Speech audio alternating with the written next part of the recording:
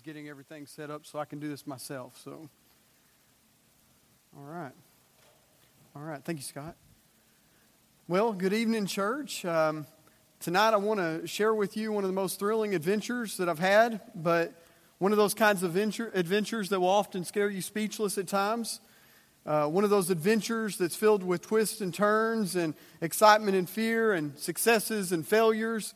It's all about evangelism. When it comes to the adventure of evangelism, it seems that those who have to have everything detailed and planned out to a T and scripted may become frustrated or flustered when things don't go A, B, then C. But then on the other side, while those who like to fly by the seat of their pants, they often find themselves completely unprepared to navigate the course of a conversation. For many of the reasons that I've just shared, among other issues of fear and inadequacies with the Bible, oftentimes people totally miss out on the pleasure and the joy of the ministry of evangelism. It's hard at times, and then at other times it seems like it couldn't be easier. Let's be real here.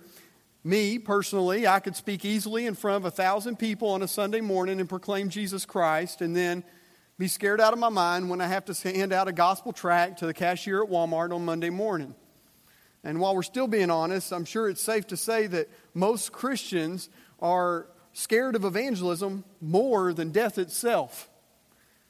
With death, we at least know where we're going, right? With evangelism, oftentimes we don't.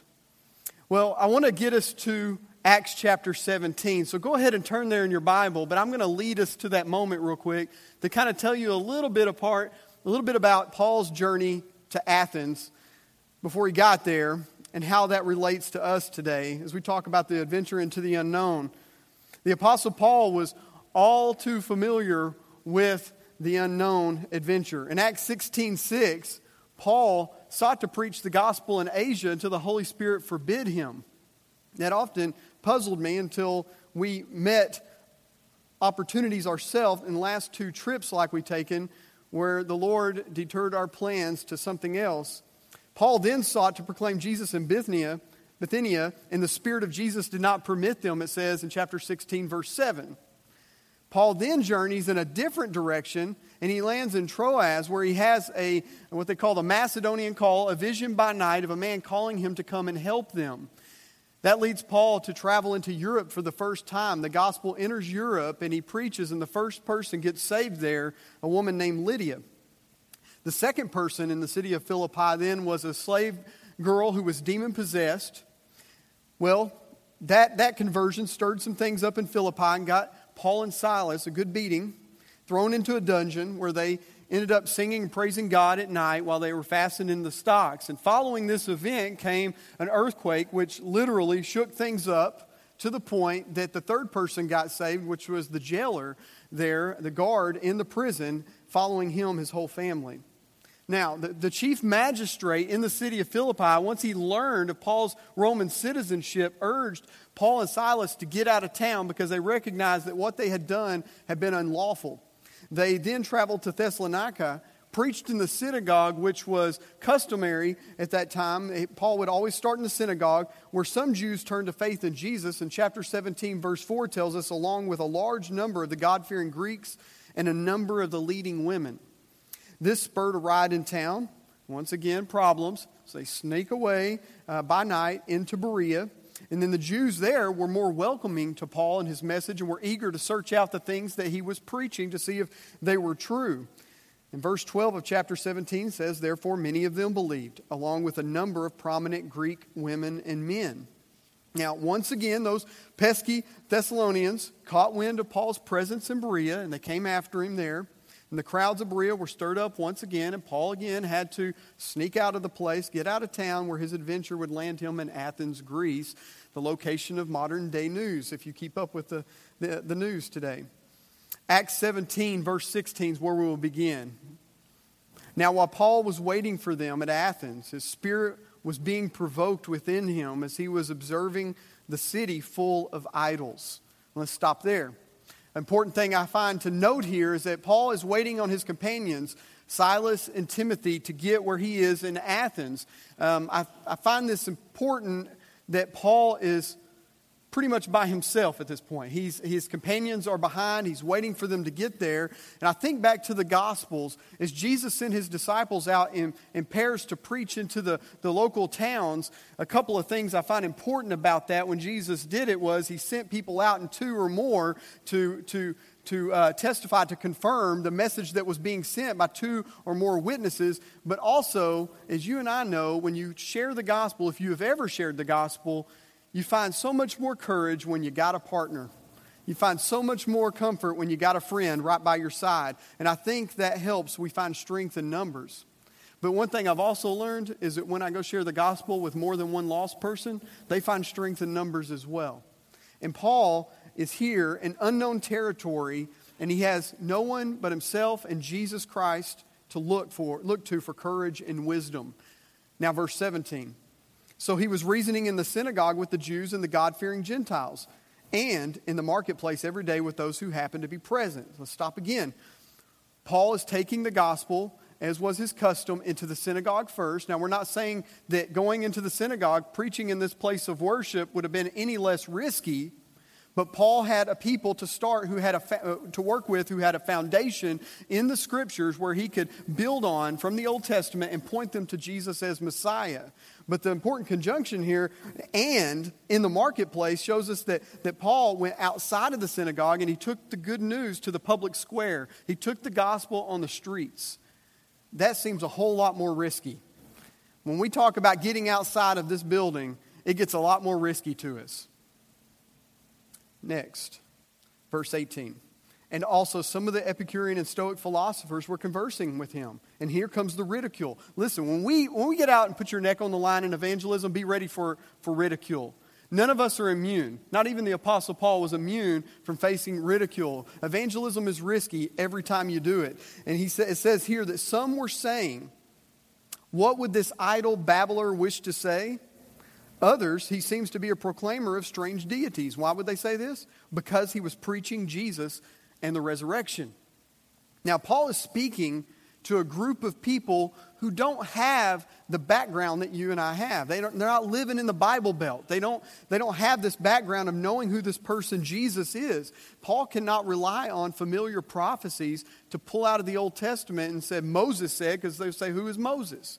So he had to find a common place. In Greek life, when a god died, he just stayed dead. Now, Paul was preaching to them about this God-man Jesus and his resurrection, and it was very strange to them to hear. So Paul has to find another way. Verse 19. And they took him and brought him to the Areopagus, saying, "May we know what this new teaching is, which you are proclaiming? For you are bringing some strange things to our ears, so we want to know what these things mean."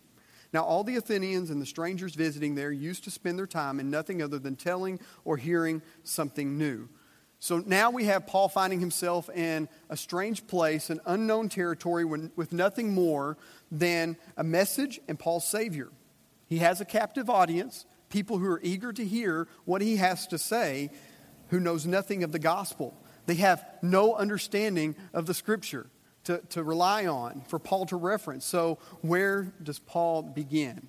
That's where we're headed next. Verse 22. So Paul stood in the midst of the Areopagus and said, "Men of Athens, I observe that you are very religious in all respects. For while I was passing through and examining the objects of your worship, I also found an altar with this inscription, 'To an unknown God.' Therefore, what you worship in ignorance, this I proclaim to you." Now, in verse 16, it tells us that Paul was walking through Athens and he's noticing all the idols and he's being disturbed by all the idolatry that he sees in Athens. And the Athenians were careful to acknowledge that there had to be more gods than they knew to worship. And so they set up an altar to an unknown God to make sure that they're covering all their bases. Now, Paul, I believe, can recognize on the bright side of things that the Athenians are closer to salvation than the average atheist, because Hebrews 11 tells us that he who comes to God must believe that he exists. And we can see that the Athenians have no problem believing in the existence of a God. They just have it all wrong. So Paul establishes a starting place with them by pointing out this altar to an unknown God. In this way, and what Paul did, we have to share Christ in a way that the world understands. And we need to start where they are instead of just where we are. That's a very important point for us to make today. We need to, when we're witnessing to somebody, start where they are, not just where we are, so that we can make a bridge to the gospel. Now, verse 24 says, the God who made the world and all things in it, since he is Lord of heaven and earth. Paul is now pointing them to this God, and he is saying everything that is consistent with Scripture without reciting Scripture. And he's making the point that your Greek gods are specific and they are limited. But our God is not specific and he's not limited as yours. The one true God, he made everything. And he rules them all. One writer said it like this: Poseidon was the god of the sea. In essence, Paul was saying, big deal. I'm telling you about the God who made the seas and the earth. The Greeks viewed Zeus as the supreme lord of the gods. But Paul had come to tell about the God who was both Lord and creator of the heavens and the earth. And like the people of Athens in Paul's time, our culture here in our time has difficulty many times understanding that there's only a one true God. We live in a culture that's very polytheistic, or believing in a multiplicity of gods out there and all leading to one place. But we must not let that deter us from entering into the conversation of the gospel. It can be very intimidating when we approach people from different worldviews that we don't have all the answers. But we do have the truth. And just as we talk about the difference between the truth and between counterfeits, the more you understand the truth, the better you can dispel all the counterfeits. You can line up the Word of God with what you know, and when they say things that are inconsistent with what you know to be the truth, then you can point out the differences. Paul goes on as he talks about the God who made the world and all things in it. Since he is Lord of heaven and earth, does not dwell in temples made with hands, nor is he served by human hands, as though he needed anything, since he himself gives to all people life and breath in all things. When we look and we search far and wide all around the world, all other religions in the world are doing nothing other than trying to please their God. And they're trying to work and serve him. And Paul is making the point to them that our God needs nothing from you, but you need everything from him. Paul is not hedging around a difficult conversation.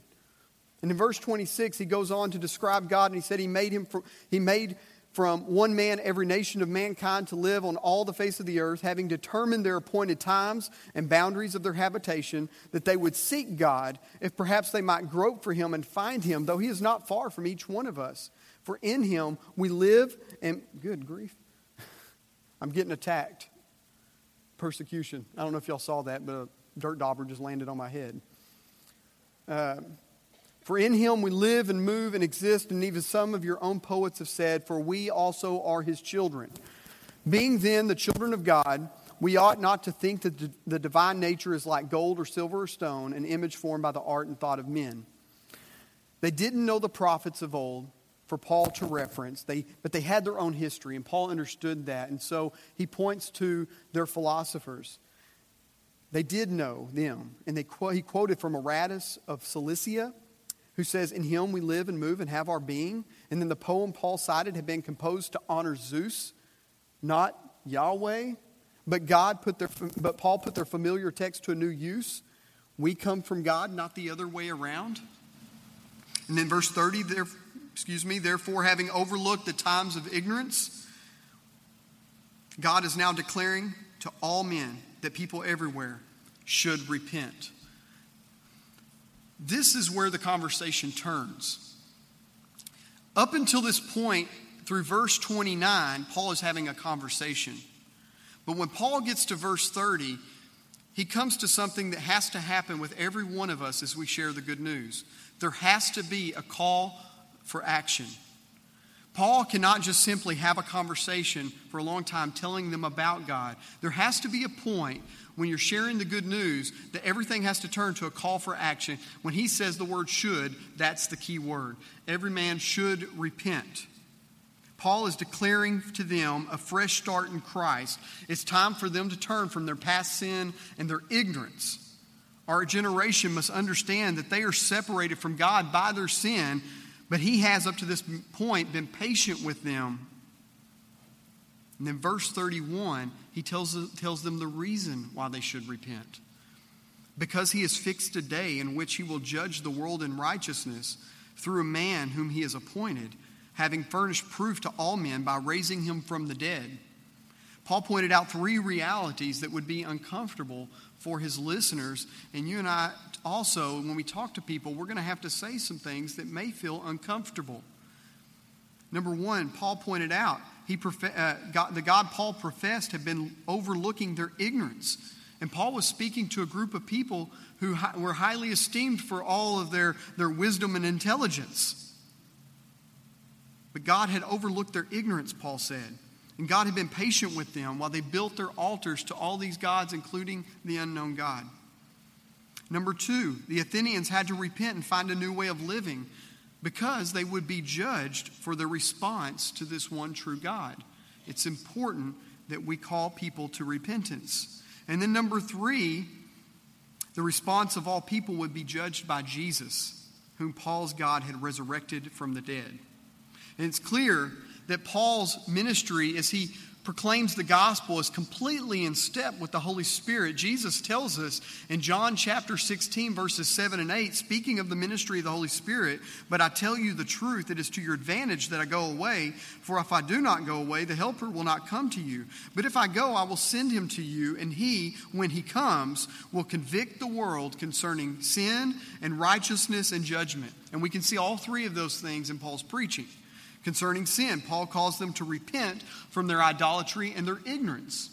Concerning righteousness and judgment, Paul reveals to them that as God has appointed a man, and in verse 16, we see that he clearly represented that this man was Jesus Christ himself, who will judge them in righteousness. And by the way, Paul says, this judge, who is God, also died and then was raised to life. Now the response. The response to Paul was no different than the response to every one of us who will put our necks on the line to share the gospel. Paul was rejected. Paul had people who stayed on the fence. And Paul had people who had come to faith in Christ. He had all those responses. So be encouraged, as I was when I struggled on this mission trip and I came back to Acts 17 and recognized that Paul didn't always have it easy either. Verse 32, "Now when they heard of the resurrection of the dead, some began to sneer, but others said, 'We shall hear you again concerning this.'" So Paul had people who rejected him. He had people who were still on the fence. Verse 33, "So Paul went out of their midst, but some men joined him and believed, among whom also were Dionysius the Areopagite and a woman named Damaris and others with them." You and I must remember that our best efforts in evangelism might not have much to show for in this life, just like many missionaries throughout church history who have gone places and spent a decade and never saw a single convert. Paul only saw a few come to faith in Christ, but Paul knew it was worth it. It's worth it, church. Evangelism is hard and nerve-wracking, but it's worth it. And so tonight, for the remainder of our time, I want to tell you about 10 nervous Christians who went on an adventure to share their faith. I had the privilege during the week of July 2nd through 8th to take a group of people to Washington, D.C. during our 4th of July weekend as the nation celebrated our independence, and we would go to share the gospel with them. And along with me are these good old folks: Cody Moore, Emily Williford, Kelsey McKissick, Nicole and Bailey Allen, Taylor Gray, Nicholas and Rebecca Scott, and Levi Otts too. We'll even take him. All right, so even with those people, look, I'm not much of a foot person, if you'd ask me, but God is. And those are 20 beautiful feet who go to share good news. And I'm very proud of that group of people who put their necks on the line oftentimes and faced rejection time and time again, and we just had to celebrate it. But let me go on and just tell you a few little highlights of that trip to hopefully encourage you the work that God is doing. When we first got there, God knows when you need encouragement even before you need it. He knew we needed encouragement before we shared the gospel with the very first person. And so he led us to this guy named Grant. Grant was from Chicago, and from the moment we parked our van and our trailer, before we even got into the hotel, Grant walks up to me and says, "Are you having a church service tomorrow?" I said, "No, sir, we're here to share the gospel this weekend while the nation celebrates." And he said, "Really? Can I go with you?" I said, well, why not? Meet us tomorrow morning at this time. And sure enough, he showed up. Now, Grant, and it's his sister and his niece who were here visiting from South Korea. And Grant, they joined us the next morning, took some tracks, and hit the streets of D.C. God knew we needed that encouragement right from the very beginning. And my first thought was this, that I said to the rest of the team, and I'll say it to you. How many of you would see a group of strangers sharing the gospel and be willing to put yourself out there and say, hey, can I go share with you? I've never met a person like that, but God knew we needed that, and it was very encouraging. Along the way, as we kind of hit the streets, you could see there's Rebecca on the prowl. We got her tracts in hand, ready to share the gospel. Everybody's trying to find somebody and just trying to work up the nerve to break the ice. You know, it's always hard to start that first one. And so we got going, and we were on the metro, and I talked to the first person that I had an encounter with on the metro, and then the ride cut it short, so I quickly gave her a tract, and then we got out. As we get to the top of the escalators coming out of the metro area, there's tons of people there, and the Church of Scientology people are handing out all their stuff as people are coming up, and so half the team said, hey, let's do the same thing as they are. So they just started handing out gospel tracts to people as they came out, kind of mixed it up. But then finally, when we left that area, it was kind of thin, the crowd was thinning out, and we're walking over to the Washington Mall and see a gentleman kind of by himself filming, doing some things. And that's the gentleman I'm talking to. If you could see it right there, kind of a little dark there, but I'm right there in the blue shirt talking to him. He's a young man. His name was Isaiah. And I said, hey, I can strike up small talk with about anybody. And so I was just like, hey, man, what are you out here doing? And finding out he's just visiting for the weekend. He was all by himself. He's trying to get into the Navy. And he told me his name was Isaiah. I said, hey, my son's name is Isaiah, and he's celebrating his birthday tomorrow on the 4th of July. And that just made him really excited. And I said, where are you from, Isaiah? And he said, oh, we're from Knoxville. I said, wow, we stayed in Knoxville last night. Really? And so I said, Isaiah, we're out here just talking to people about what happens after somebody dies. We came all the way here because we wanted to share about our faith. And I said, Isaiah, what do you know about Jesus Christ? And he said, well, my father has a radio ministry back at home. And I said, really? I said, that's great, Isaiah. I said, but as you know, that no one can go to heaven just because their parents are Christian, right? And so that led to a further conversation where I find out Isaiah says, hey, yes, I profess faith in Jesus Christ, but I'm not in fellowship with a church. I just watch it every Sunday morning. And so that led to a long conversation where we just stood right there next to the Washington Monument, which is just a neat feeling, and just talked to him about the importance of being dedicated to the local body and what that means not only for him, but also the rest of the believers of that body. And then also just pointing him to the fact that, he agreed that time was short and that Jesus could be coming back soon. And Isaiah, you need to get yourself ready and you need to be a part of God's mission. And you got to do that through the local church. Will you let me pray with you? And he let me pray for him right there on the sidewalk. And so after it was over, I just kind of started this on the trip. I was like, hey, man, can I get a selfie with you? I got family back at home I miss, and I want them to meet people that I meet along the way, and I can tell them how to pray for you. So there's Isaiah from Knoxville.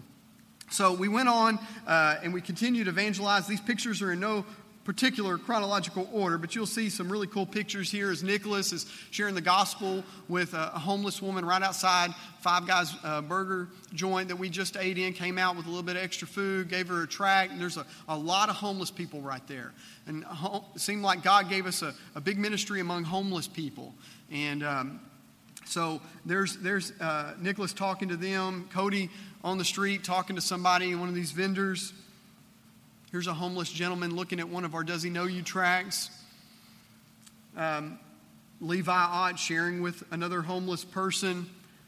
Bailey Allen sharing with somebody on the street. Now, Bailey had a little scare while she was witnessing to one homeless guy. Now, we roll in a crew. I mean, it's always about, numbers, strength in numbers. And it's like, hey, guys, let's watch out for each other. But Bailey was witnessing to a homeless gentleman who then wanted to get close to her and kind of grabbed her and told her he was a pervert and he wanted a kiss and he liked her feet and said all kinds of just scary things. And she got the tract to him, but she got out of Dodge. I mean, she left him behind. I don't think my boyfriend, my daddy, my mama like that, so she was getting out of there. So, but we just kept on. This one was a really cool one, and I was proud of Nicholas for this one. This was a lady who has given over 30 years of her life to camp out in front of the White House and protest the United States' relationship to Israel. Nicholas said to me, anybody gave her a tract, anybody witnessed to her, and kind of off the side, I thought, in 30 years, surely somebody's witnessed to her. I told him, he was like, well, we haven't. He just took off. I was like, go for it, man. You're awesome. And so here's just a close-up. She sat there and read that entire tract. And it was crazy. And these of y'all have been to D.C., I'm sure you've seen her. But she looks like a lady who has a lot of pain and sin in her life. So we stood outside the White House, the park across the street, which happened to be our best place of witnessing. Washington, D.C., if you've never been there or witnessed there, is the hardest place I've ever been to witness. New Orleans was way easier than Washington, D.C. D.C., people were more close to the gospel, people we tried to talk to. But in front of the White House, we found the most success. And so we took advantage of it, and it was our last thing to do on the trip. So you got to understand, when we've been in Washington, D.C. at this point for 2.5 days, and we've probably given out less than 100 Bible tracts, and we took thousands with us, we were struggling with discouragement. There's a lot of discouragement that came with that. When we got in front of the White House, things started to open up. And there's Emily Williford witnessing to some people, and behind, Kelsey being the bodyguard. She's checking things out. And Taylor Gray talked to this gentleman who eventually rejected the Bible tract, gave it back to her, and as if he had already had one, which he didn't, but you get rejected a whole lot. Talked to these two guys, Patrick from Nigeria in the middle, and Marvin, his nephew from Canada, and was able to sit and witness with them. Marvin was very quiet through the whole conversation. Patrick was very open with me, and we just had a lot of dialogue, but Marvin sat quietly and just listened and read his Bible tract the whole time we talked. So anyways, I want to share you a little video. You can just see kind of a little footage that I put together. But you could see this. We're standing right in front of the White House, and we found this to be the best part. And one reason in part is this little Bible tract, this little interesting tract. It has some weird letters on the front. And Bailey Allen she found the niche. There she is witnessing to some people right there. And she found the best thing to do was to take this tract, go up to people and say, hey, can you figure out what this says on the front? It's kind of like a weird license plate. And then she would say, hey, let me read to you what's on the back of this thing.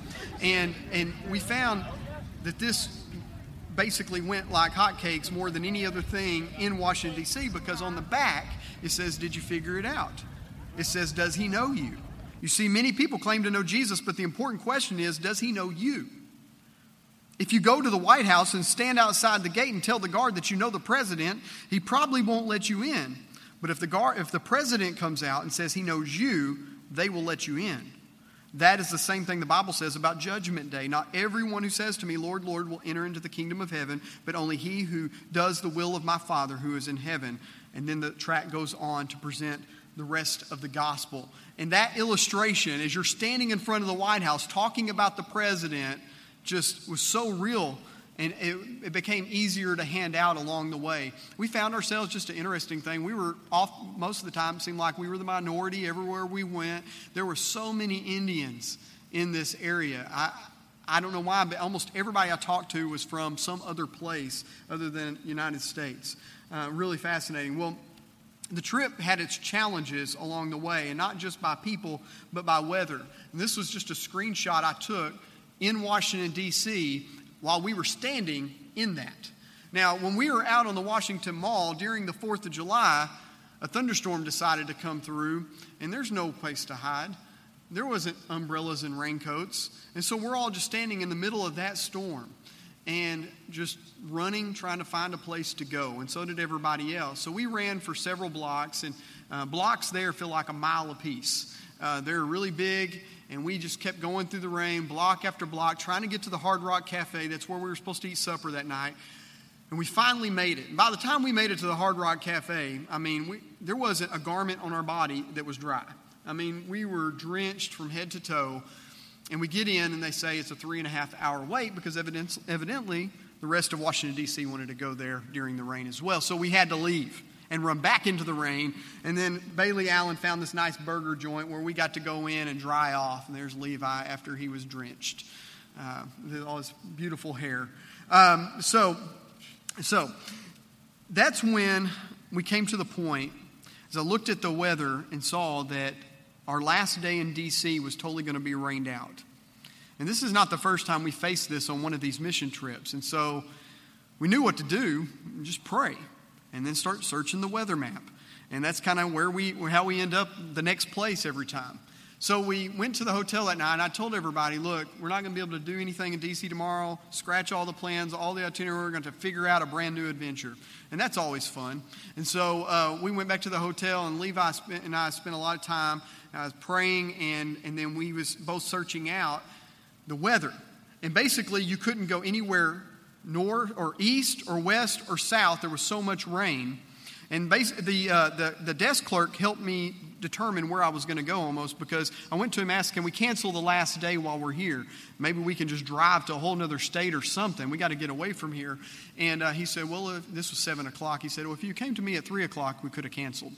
It's like, well, great. So, all right, so go find the next plan. So we go and figure, okay, we got to come back here tomorrow night. So we got to find a place that we could do a round trip in one day and still get outside of this rain. Well, the only way was north, and the closest big city was Philadelphia, which was 2.5 hours away. And so after a good long time of researching that's where we decided we were going to Philly, and figured it out as we went, looked up what the main attractions were there, where we thought the most people would be, and that's where we would go.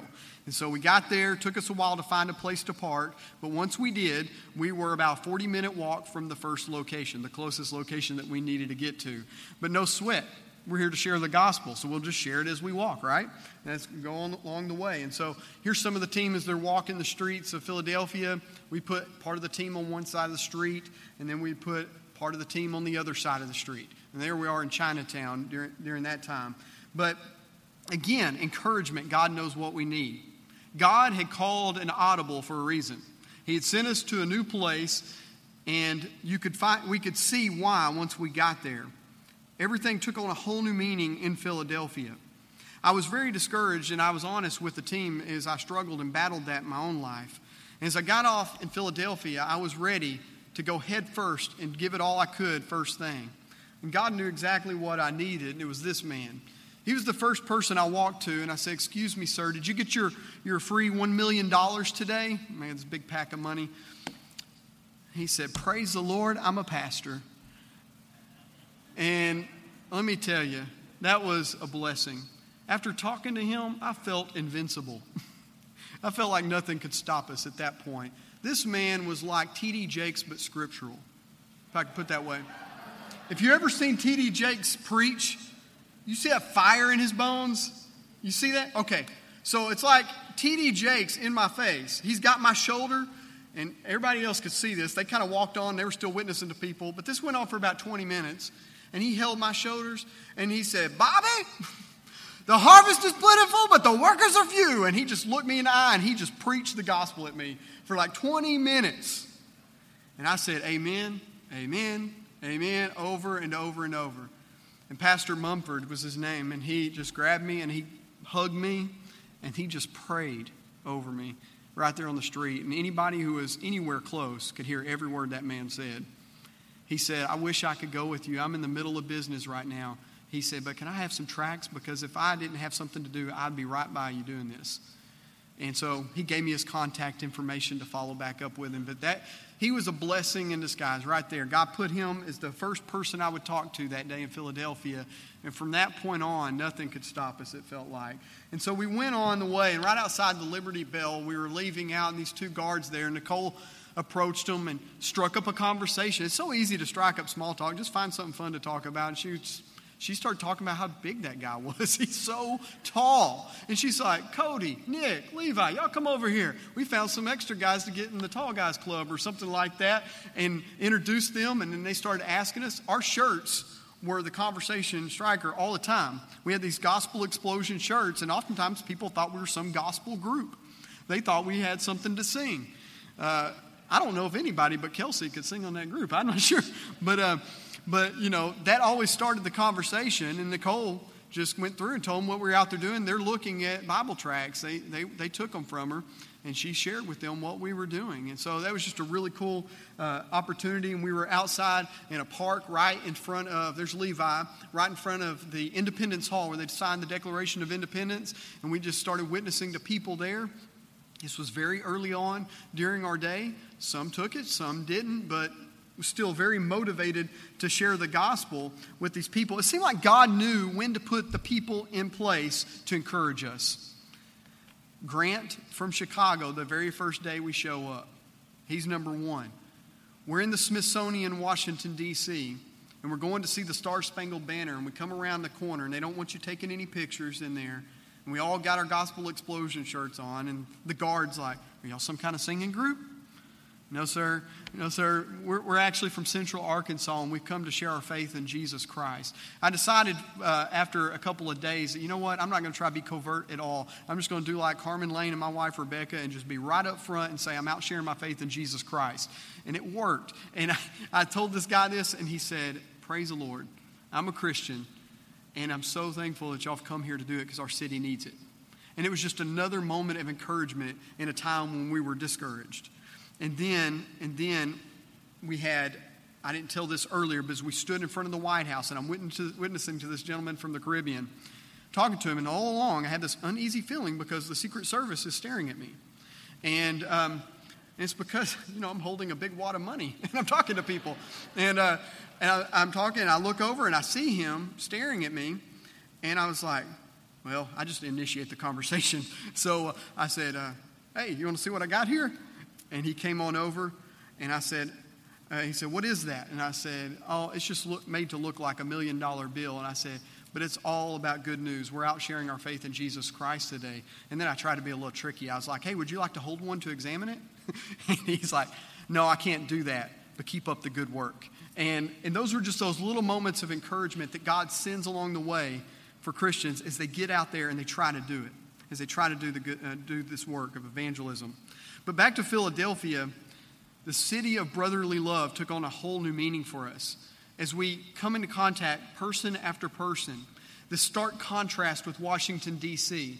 This is no exaggeration when I say this, but over 90% of the people we encountered that day took our tracts from us.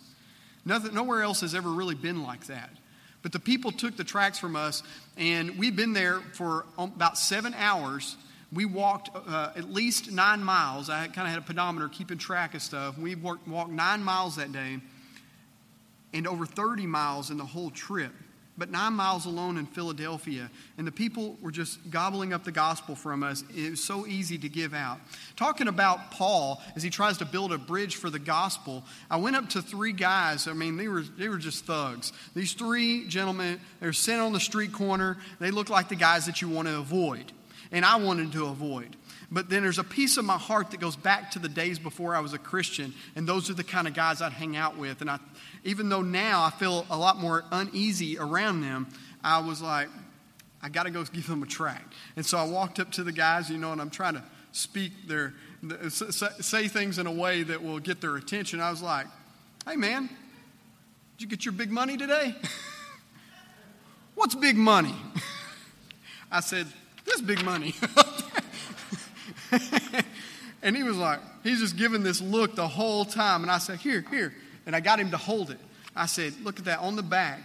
It's got all good news. And he was looking. He's like, what's that in your other hand?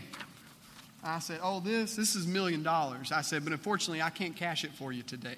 So he took that one too. And we were just constantly moving. There's always the balance of having conversation, building conversation, but also moving on. The idea of gospel explosion. We're trying to get the gospel as far and wide and fast as possible while we have the chance.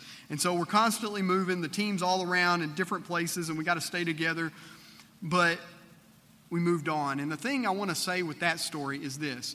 Be real with people. Be friendly with people. Be personal with them, and try to have fun along the way. People can sense it. People can sense when you seem to have joy at what you're doing. It gets their attention. And sometimes that's easier said than done. Again, I said we're intimidated at times and troubled. And handling rejection can be tough. And so there's a little bit of rejection right there, that's a couple who rejected me, or a woman who did. It's a married couple in front of Independence Hall, and I went up and I started to talk to them, and the husband was open to me, but the wife didn't want anything to do with me, and she wanted me away fast. And so I just left. And you know, sometimes you just hang your head and you wish for more. But we had that in front of National Archives, an old gentleman with a cane. I believe Nicholas, somebody tried to witness to him, give him a tract. Once he realized what it was, he was like, I know where I'm going. It's like, where? And he said that, well, when I die, I'm just dead. And he's basically going to turn to dirt. And I said, are you certain of that, sir? And he said, I am certain of that. And he walked off and wouldn't have anything else to do with us. In front of the World War II memorial, this guy named Carl and his niece from China were there, and went up and tried to give them a tract, and they rejected it. But I learned not to take no for an answer. I got to be where I wasn't a pushy person at all. I just found another way. And oftentimes what I found is after somebody rejected me, I could still get the tract in their hand by striking up a conversation. So I walk up to somebody like the guy, Carl, and I'm like, excuse me, sir, did you get your free $1 million today? And he's like, I don't want any of that. You know, he was standoffish and ready to move on. It's like, hey, are you from around here? And he's like, no, I'm from so-and-so. And I was like, oh, really? That's cool. I said, we're from Central Arkansas. And I just start asking him all kinds of questions about his life, what he does, this and that. Next thing I know, I got the tract in his hand. I'm like, look, man, we're here talking about our faith in Jesus Christ. And I know a lot of people believe a lot of different things, what happens after you die. But this is what we believe. And I said, and I got it all right here, and I'd like to put that in your hands. And he took it. And that happened over and over, whether they were just trying to get rid of me or whatever. Then there was a vendor lady in Philadelphia. We went to her because we were all dying of thirst, and we tried to buy 10 people a drink. And before I pulled out the real cash, I made the mistake of trying to show her my tract. I think she was a foreign lady. She didn't speak good English, and I think she thought I was trying to give her counterfeit or something. If y'all remember, she was like, oh, no. And I was like, oh, wait a minute, I got real money too. I pulled out the real money. She kept trying to give it back, but I'm mean. I won't take them back, man. Once they do it, they got to throw it away before I'll take it back. So, and then there was the homeless man in Philly. You'll see we get a lot of strange looks, like people like Cody. He got strange looks, like that guy. He's trying to hand him a tract. And then this guy right here, I gave him a tract. I got it in his hand. Then he said, what is this? And I told him what it was about the gospel. And he was like, no, take it back. No, here. And he probably said it 20 times. Here. I said, Bailey, do you still have your sandwich that we packed for lunch? And she said, yeah. And she pulled it out and she started handing it to him. So there you see him. In one hand, he's got her sandwich, and the other hand's reaching out trying to give me that tract back. And he's like, here. And I said, sorry, sir. The tract comes with the sandwich. And so, and then I just turned and walked away. So anyways, be prepared for rejection and discouragement. As a pastor, just as a pastor, be honest with you. As a team leader, I struggled with this like anyone else. And I was challenged in Washington. There were a lot of things there to distract people. And I became more and more intimidated throughout the rejections, not wanting to interrupt people.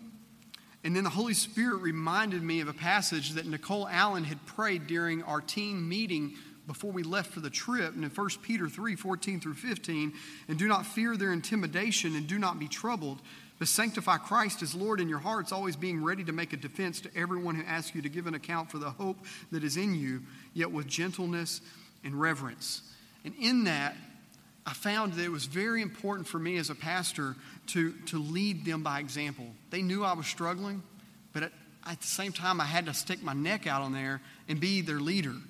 And that was very challenging for me, but it was important for them to know that I struggled the way they did. And then Acts 17 was another important text that gave me courage. People mocked Paul, and they didn't always give him an amen after he shared. And he didn't always see great numbers of people saved, and I needed to remember that along the way. Things don't always work out on paper. The Holy Spirit will oftentimes have plans different than you and I do and send us in an entirely different location. Let me wrap this up. As we finished up our time, we went over to the famous Rocky Steps in Philadelphia, where Rocky runs up thinking there's going to be a lot of people there to share the gospel with. And there wasn't a whole lot of people, but that side of Philly, and the more in the business area, people were a lot less receptive. But when we got downtown, everybody would take it. So we stop at Rex's Pizza, and we find pizza big enough for that girl to eat right there, man. Man, Emily is something else. I learned a lot about her along this trip. And but we found some big pizza by the slice, and these two awesome girls right here helped us afford it at a much cheaper rate. When I told them what we were doing, I started to share with them that we were sharing our faith in Jesus, and I wanted to give them a tract. They said, since you've done so much for our city, we want to bless you. And so they started working their menu, trying every way to give us the cheapest numbers possible. And so at the very end, we took these tracts I brought intentionally. Every time we go into a restaurant, and it's a folder, and I put cash in it, and it's a gospel tract that illustrates the tip to Jesus, all right? So we would do those kinds of things, and we gave both of them a tip, said, hey, can I get a picture with you? And they just loved it, and they wanted pictures of us after that. So I want to share with you my last and most favorite encounter to end our time is a way also to tell you about the gospel. This is a guy I met after church on Sunday. We went to church at Capitol Hill Baptist Church in Washington, D.C., and the church service lasted 2 hours and 15 minutes, and it charged me. It was awesome. It was awesome. And we had walked out of there, and not very far outside of the church, come across this guy, and he says, excuse me, sir, do you have some money for some food? I said, as a matter of fact, I've got food. And so I sat down with him and pulled out my sandwich and introduced myself to him, told him where I was from. I said, what's your name? He said, Clyde. I said, Clyde, that was my grandfather's name. He's like, oh, really? I said, yeah. And I said, my grandfather passed away several years ago. And that's what I'm out here talking about. And I said, Clyde, what do you think happens after you die? He said, I don't know. I think I'll come back as somebody else. I said, you sure of that? No. He was a real nice guy. He was in his 20s. I would speculate he's a real young man. I just asked him, Clyde, how did you get out here? And he said, abusing drugs, lost my job, everything. I'm trying to get back on my feet. And we just sat and talked, and I said, Clyde, do you mind if I ask you a few questions? This is what I really want to talk to you about. And he was so receptive. I don't think he ever broke eye contact with me. We talked for so long, we almost missed our next place to be.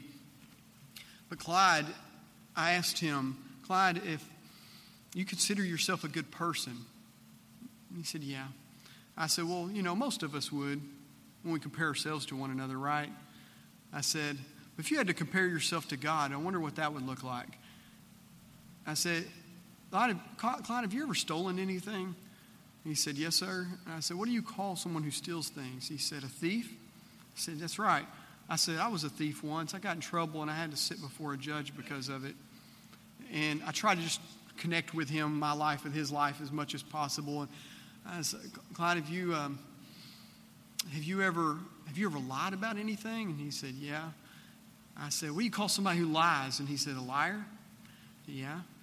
And I said, have you ever taken the Lord's name in vain? Yeah.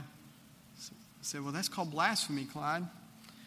And I said, Clyde, have you ever looked upon a woman with lust in your heart? And he said, yes. I said, Jesus says that anyone who looks upon a woman with lust has committed adultery already with her in his heart.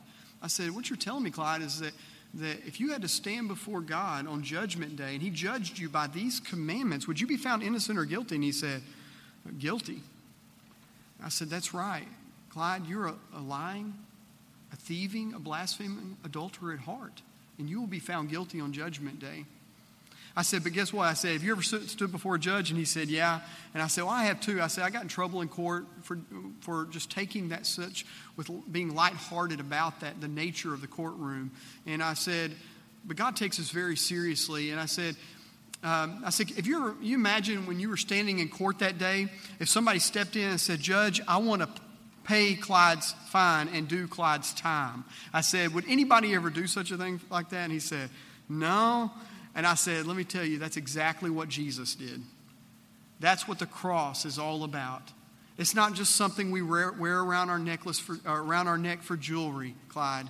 That is what Jesus did when he took your place and your punishment as a lawbreaker and just kept explaining that to him. And it's just, you could see the light bulbs going off, and he understood very clearly. And so we talked for a little while, and I'd asked Clyde, I said, Clyde, do you have people who ignore you a lot when you ask them for help?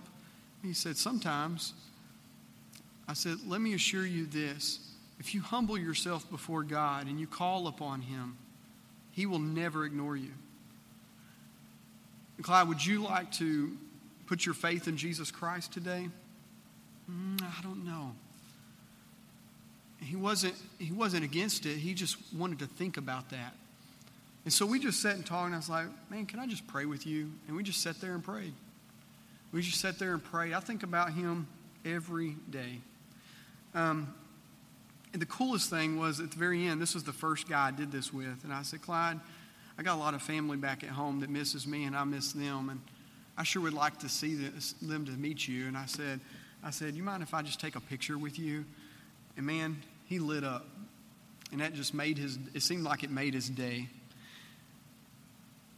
Put your neck on the line and risk it for the gospel. Yes, it's risky. Yes, it's uncomfortable. It's going to be scary, but it's worth it, church. Let me close in prayer, and I want to offer a response time for us afterwards. Let's pray. Heavenly Father, I thank you for the gospel of Jesus Christ that set me free 17 years ago. Not only freed me from drugs and alcohol and all those kinds of things, but freed me from sin. Freed me from an eternity separated from you in hell. Father, I pray that we here as a body of believers at First Baptist Church would catch on fire with enthusiasm so that people would come for miles to watch us burn. That we would herald the good news, that we would be unashamed of the gospel, that we would step out at Valero or Harps or in Conway at Walmart and put our necks on the line and give a tract to somebody or talk to somebody about Jesus. Recognizing that 150,000 people die every day and some are going to enter into eternity quicker than we or they know it. But also, your return is near, and there's no going back when you come. And we need to do something. Lord, I pray that we'd be a part of that great commission and storing up those treasures in heaven like nobody else. Lord, will you please use us and give us that fire to share the gospel and make your name famous from here. In Jesus' name I pray. Amen.